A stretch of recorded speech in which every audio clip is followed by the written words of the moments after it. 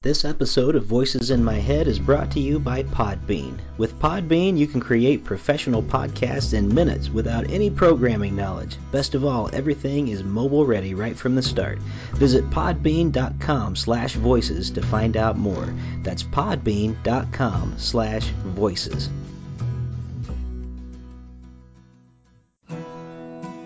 Welcome to Voices in My Head, the official podcast of me, Rick Lee James. I'm a recording artist, a singer, a songwriter, an author, a worship leader, and an ordained minister in the Church of the Nazarene. The Voices in My Head podcast is where I discuss music, movies, books, pop culture, theology, and more with friends, colleagues, and sometimes just by myself. Now make sure to let me know what you think of today's episode by leaving me a review on iTunes, or by tweeting at me at Rick Lee James on Twitter. And please join my mailing list at rickleejames.com, where you can receive an email every time a new episode is released. And by the way, in case you're interested in a daily dose of kindness and encouragement beyond this podcast, I also run the Twitter account at Mr. Rogers Say, where I post daily quotes from Fred Rogers, one of the voices in my head. Well, I guess that's it for the intro, so sit back, relax, and listen to the latest episode of Voices in My Head. My guest today on Voices in My Head is Pete Peterson. Pete, also known by his author name A.S. Peterson, is the author of the Revolutionary War adventure novel The Fiddler's Gun and its sequel Fiddler's Green, as well as a variety of short stories. As a playwright, he has published The Battle of Franklin, first produced by Studio 10 in 2016 and revived in 2017, and has also adapted a play, Mary Shelley's Frankenstein, which premiered to great acclaim in August 2018 for the 200th anniversary of the publication of the classic novel. He and his wife live in Nashville, Tennessee, where he is the executive director of the Rabbit Room and managing editor of Rabbit Room Press. Pete Peterson, welcome to Voices in My Head. Hey, man. I'm glad to be here. I am so glad to have you here, and I just want to say to anyone listening that they may be wondering, why do you sound weird today, Rick? Well, I have a bit of a cold, and I'm just getting my voice back, so I am just wanted to put that quick disclaimer out in case people are wondering what's going on with me today.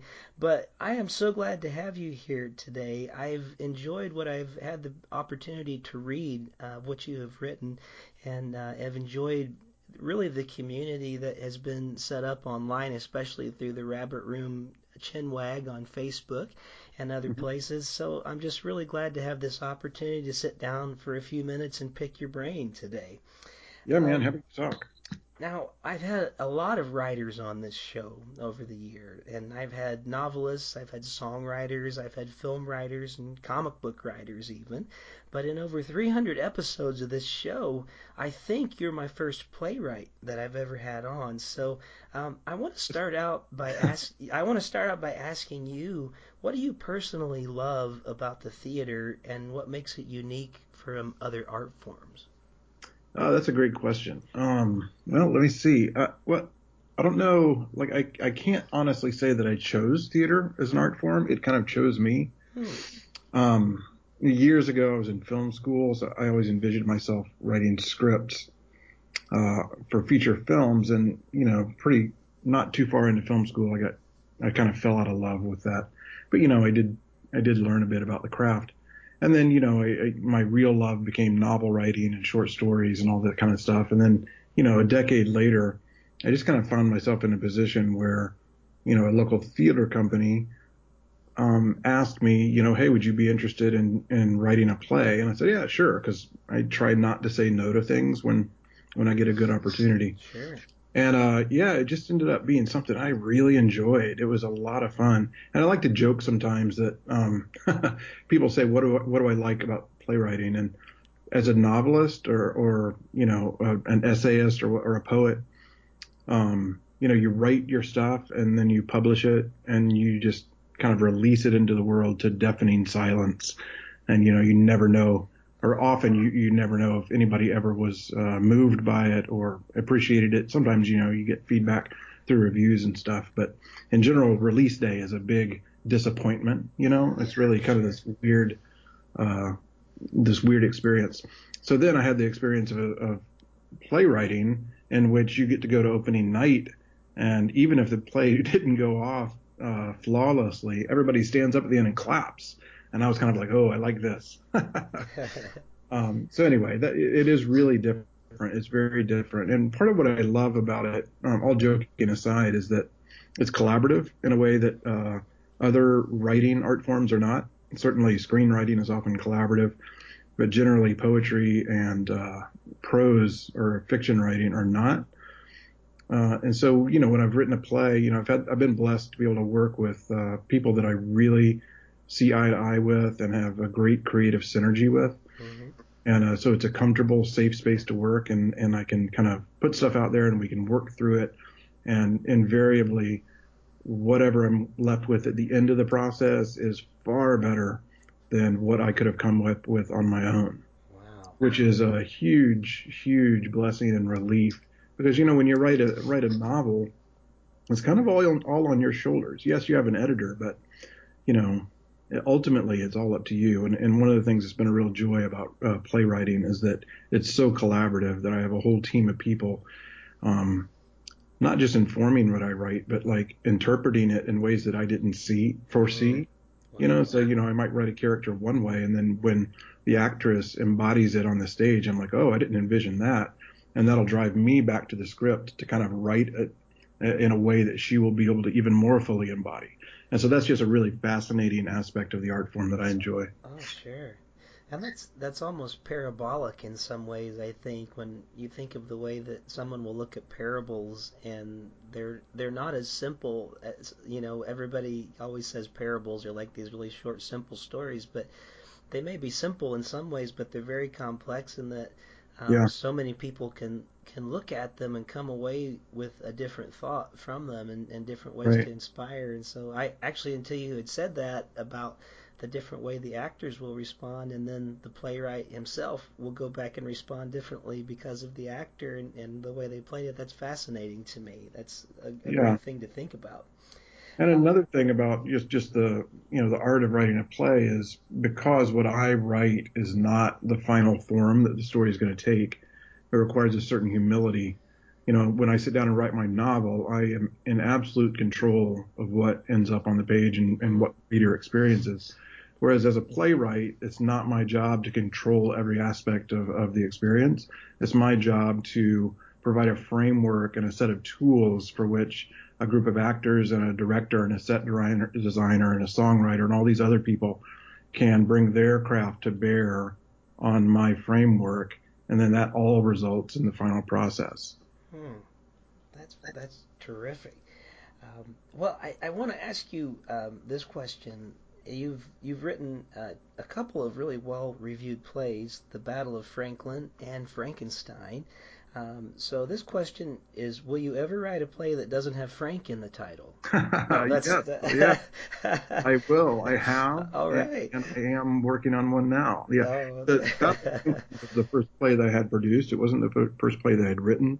I actually wrote another play, which I'll leave nameless at the moment, prior to that, for the same theater company that, for various reasons, we just never ended up completing. But I hope to go back to it one day. And there was no Frank anywhere in it. Oh, that's terrific. Well, that was not my real question. So I'll ask you my actual one. Okay. That's not silly like the last one was, but I'm just curious about how the Frankenstein play came about. I had recently, actually in the last 2 years, I think, was probably the first time I ever actually read Mary Shelley's novel myself. And I was surprised to find really how different it was than what I had envisioned through what Hollywood has portrayed over the years and different art forms, and found it to be a truly fascinating and really deep book. I just love to know kind of how the play came about and how you came about to write it. Sure. Yeah, you're absolutely right. Most people's perception of Frankenstein is not the reality of Mary Shelley's book.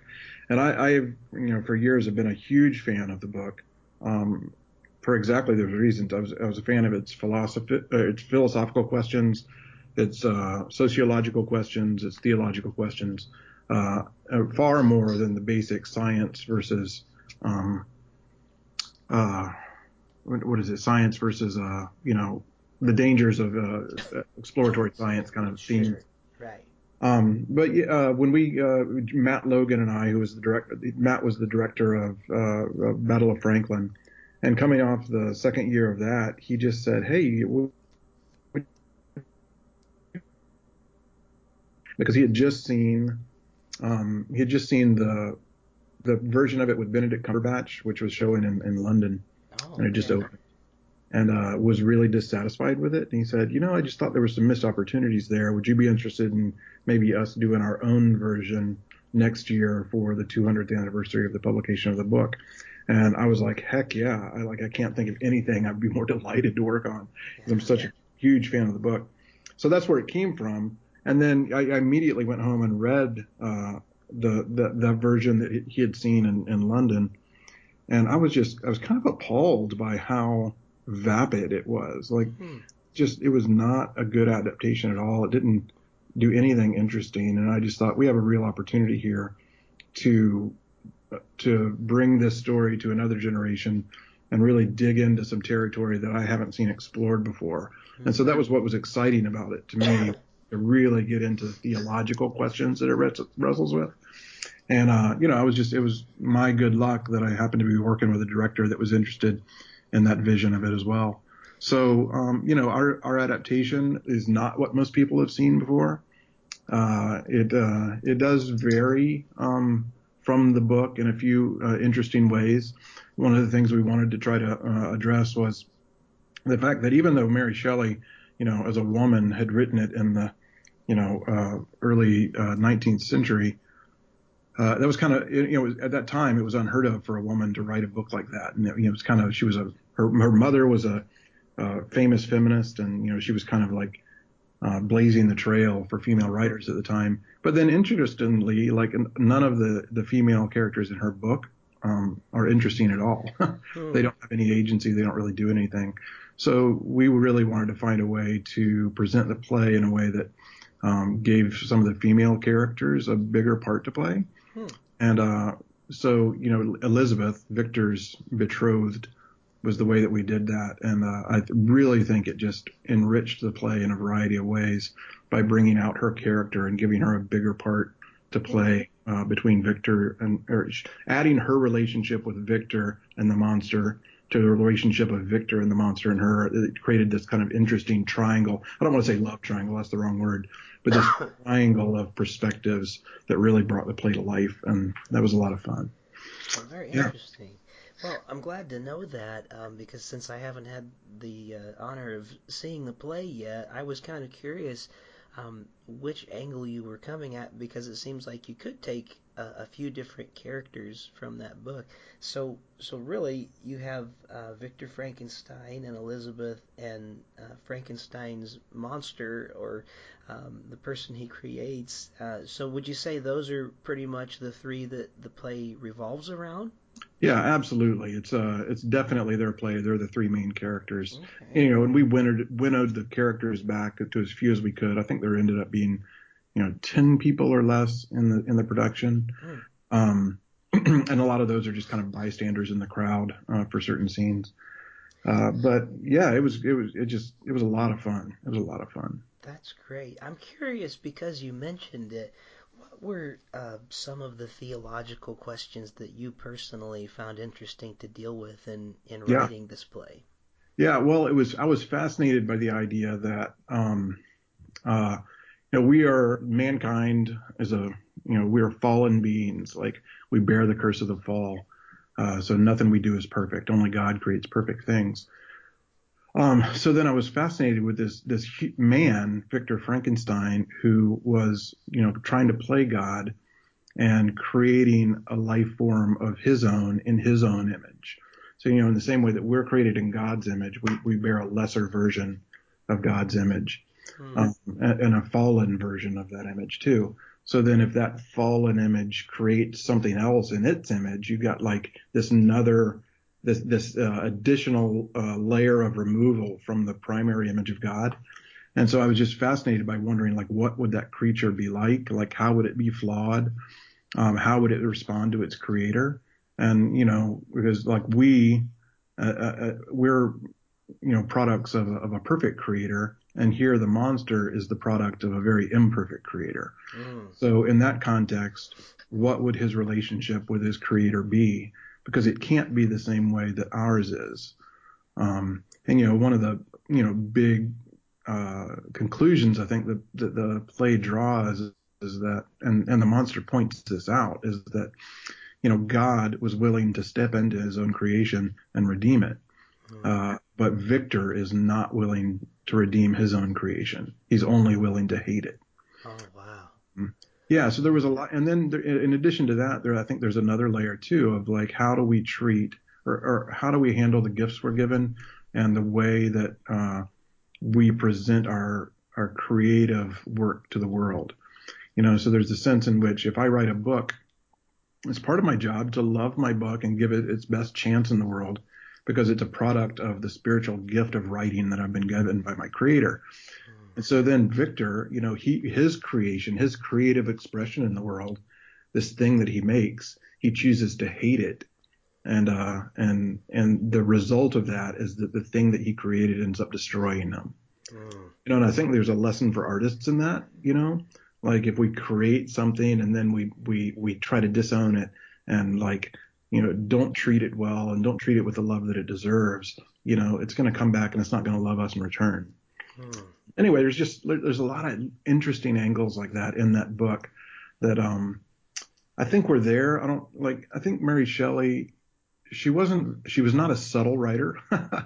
If you read the book, this. It's very dramatic. And I think there are a lot of layers to that story that I don't know that it's fair to say that she didn't realize that they were there, but she chose not to focus on them. And so it was interesting to me to go and into the story and tease out some of those like hidden layers that we don't often see in popular adaptations of the story. Sure. Well, that's, it's very interesting you make that connection and thinking about the Victor, being a created being, trying to create another being. And I wonder if sometimes I love what you were just saying about the writing process. Did it feel like ever to you, or does it feel like when you're adapting someone else's work, are you scared that what you're creating is going to be the monster that you hate, so to speak? Oh, absolutely. I had this discussion with my wife over and over again just during the process of adapting Frankenstein. Like, I'd finish a new draft and I'd come home and she'd say, well, how did it go? And I'd be like, oh my gosh, it's so bad. It's so bad. Like, I'm going to be ruined. Everybody's going to hate this, and I would realize as I'm saying it, I'm being Victor Frankenstein. Oh, wow. I'm refusing to see the good in the thing and to work for its good. And, it didn't end up being a monster. It ended up being really good. But, yeah, it's interesting the way that happens. It's impossible to separate yourself as the creator from the story when you're writing about a story about a creator. Like it's all wrapped up together in your mind, and it's kind of weird. Yeah, well, that's a really powerful perspective to think about, and I need to remember that myself as someone who creates music. And there's times that I feel exactly that same way, and I've said to my wife as well, as we're leading up into the last couple weeks before I have a new album coming out, I'm like, what if people are going to hate this? What if I hate this? And it's interesting to hear you say that. It's wonderful to hear, actually. And I want to ask you, because we did both of us mention wives right now, and my wife's name is Jennifer as well. I'm curious, what part does she play in the writing of these plays? I could not do it without her. I mean that very literally. I mean, she's more than just my moral support. Like, when I finish a draft, playwriting this is one of the ways in which it's very different from novel writing, to me at least, because a novel is made to be read by a reader, and that's something I can do on my own. I can read it and know if I like what I've got. But a play is meant to be performed aloud by people. And so it's very hard to know if it's working or not until that happens. So when I finish a draft, I come home and print it out, and Jennifer and I sit at the table, and I'm like, okay, we divide up the parts and we read through it, we act through it out loud together. And that enables me to see where, oh, like this relationship isn't working. These story beats aren't hitting the way that they need to. This scene isn't landing the way it's supposed to. And oh, we've got to write another scene here. And so that this one in act 2, goes off the way it's supposed to. And those are things that are very difficult to see until you've heard it out loud. So she's a huge help. Like by the time, we get down to rehearsals, Jennifer has read it more than anybody else, including me, but other than me. And yeah, she's a real trooper about it because she reads the earliest, worst drafts and, grins and bears it. Man, what a terrific wife and helper in doing that. That's really wonderful, and I think that's probably something unique that a lot of people long for as creative people. So you're a very blessed person to have her to do that and kind of walk I through am. that journey with you. Um, well, I want to ask you as well. I'd love to get your thoughts on this because we have a culture that, for a number of reasons, music is very prevalent because music is, basically so cheap. A lot of times, people who make music have trouble making money because it just seems to stream practically free everywhere.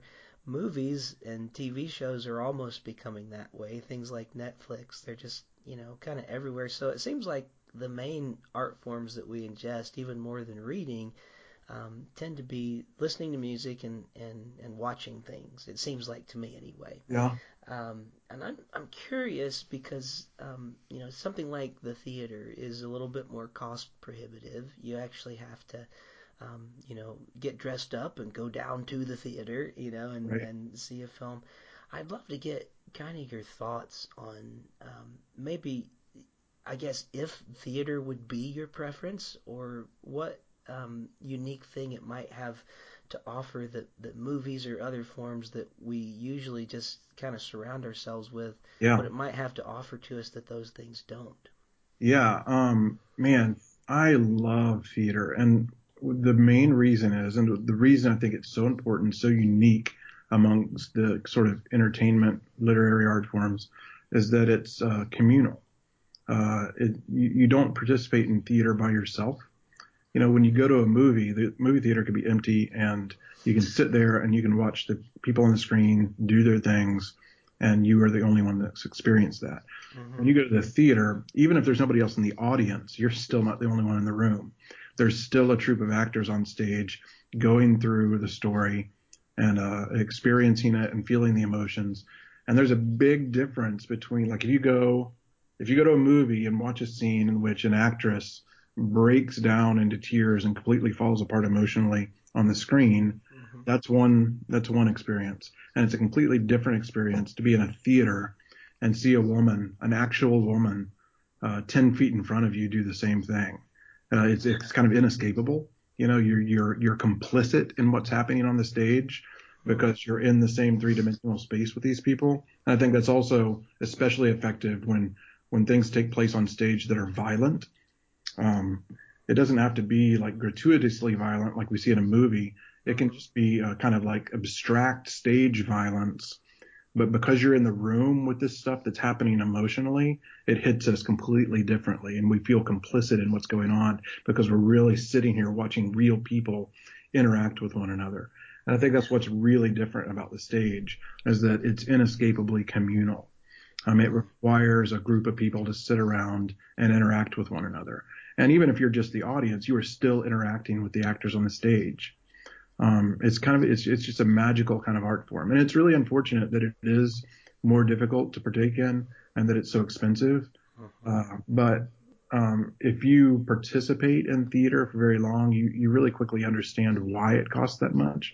Mm-hmm. And it's not because anybody's making any money. Believe me, actors are paid worse than musicians. Wow. It's about how much it costs to put this on, like to build the sets and to rent the space and to sew the costumes and to write the play and all this stuff. It's an unbelievable amount of work. Somebody one time said that theater is one of the most complex art forms in our civilization, because like a single play that's put on involves like 16 different individual artistic crafts.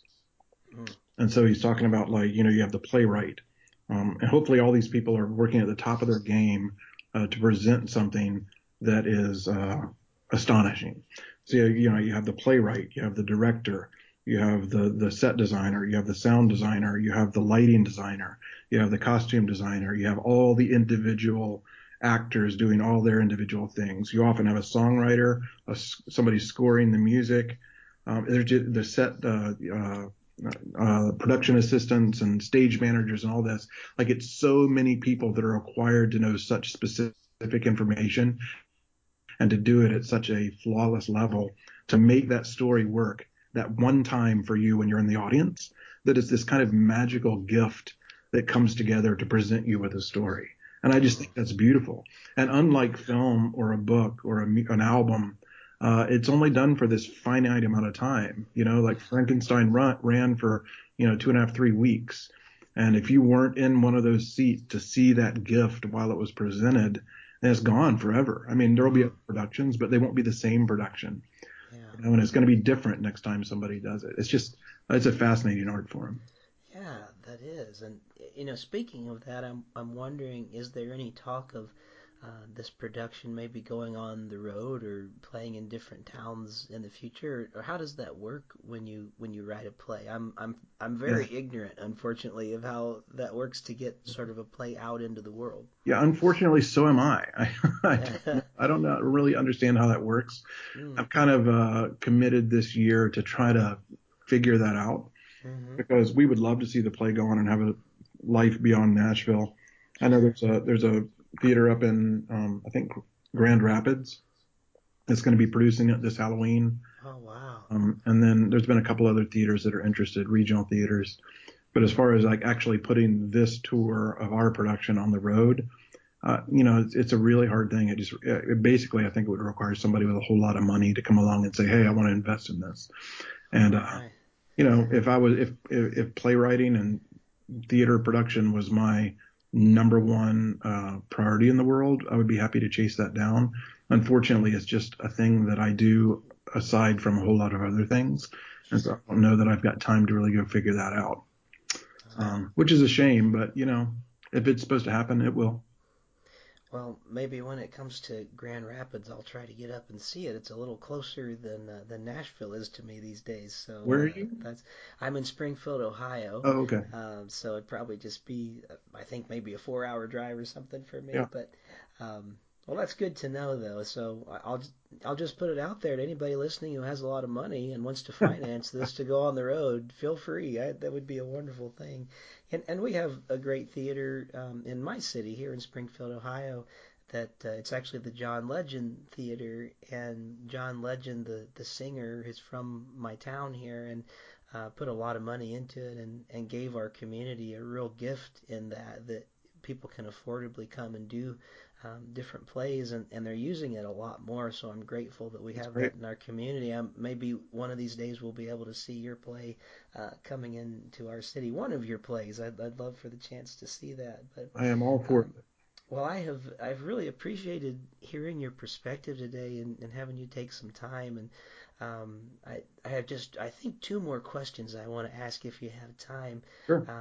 And one has to do with your writing, but before I get to that one, I'm just curious what your thoughts are on like old-time radio theater, because there was a time that in itself was a different art form, and I've enjoyed just through some podcasts being able to discover a few of the old radio plays that really I don't think we hear much anymore. Every now and then there might be a Prairie Home Companion type thing that we'll be able to hear, but nothing really on a regular basis.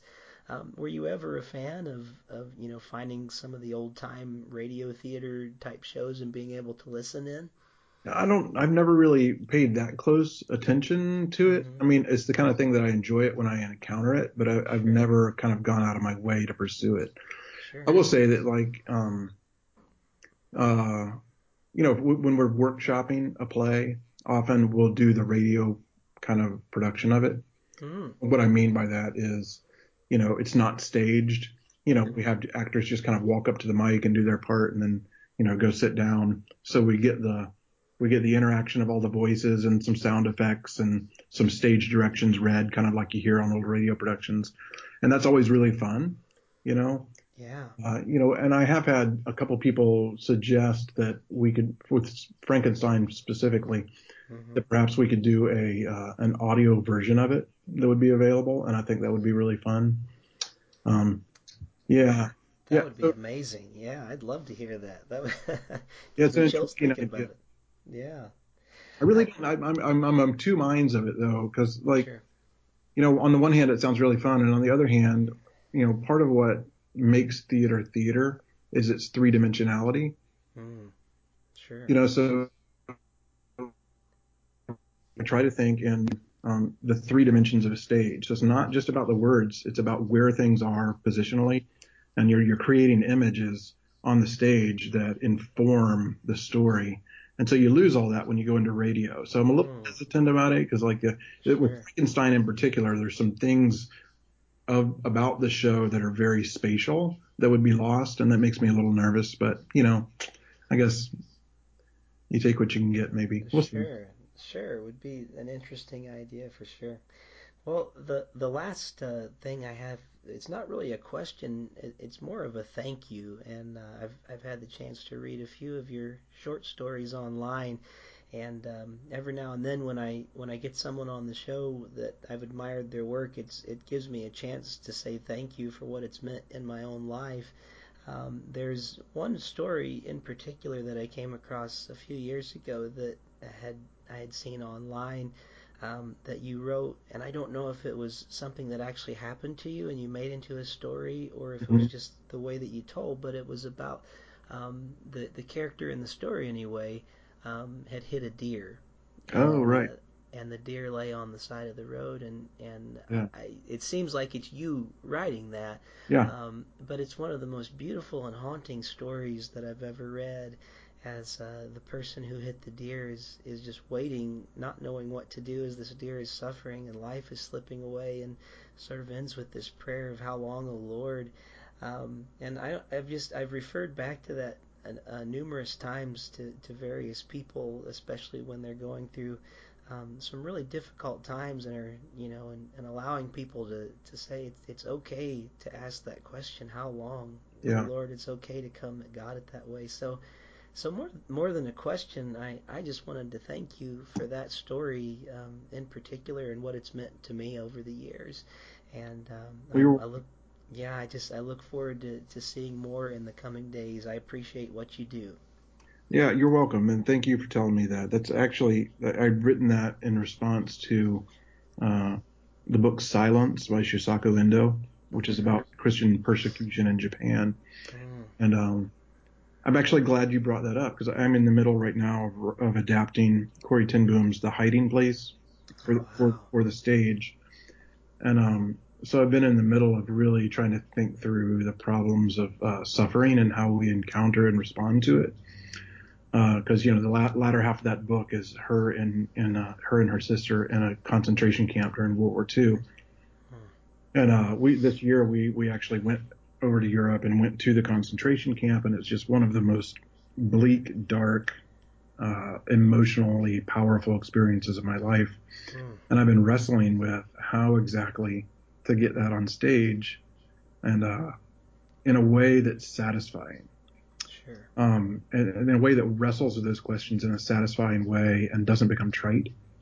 And so, yeah, I actually need to go back and read that article that you're talking about, because it occurs to me that I had already written some about those ideas, and that might be helpful. So, yeah, thanks. Good reminder. Well, good. Well, good. Glad I could help out there. Well, it has been wonderful to have some time with you today. And as I say to all my guests every time they're on this show, thank you for being one of the voices in my head this week.